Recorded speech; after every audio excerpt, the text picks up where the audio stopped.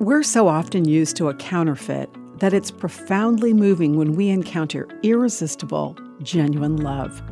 I'm Bonnie Sala with Reset.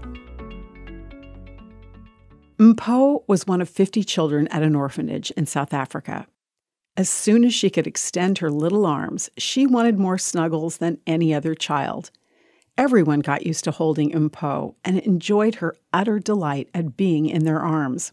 Mpho's house mother in the orphanage was more than happy to freely love the little girl who longed for love, in the same way that God invites us to freely receive His love.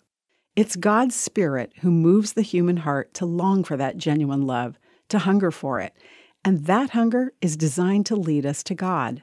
Sadly, we often turn to Him last. The Bible book of Isaiah declares God's offer. Is anyone thirsty? Come and drink, even if you have no money. Come, take your choice of wine or milk, it's all free.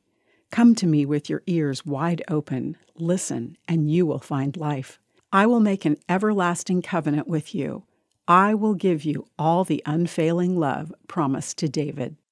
Has God's Spirit put a longing, a hunger in you for a love that never changes, never fails, and never ends?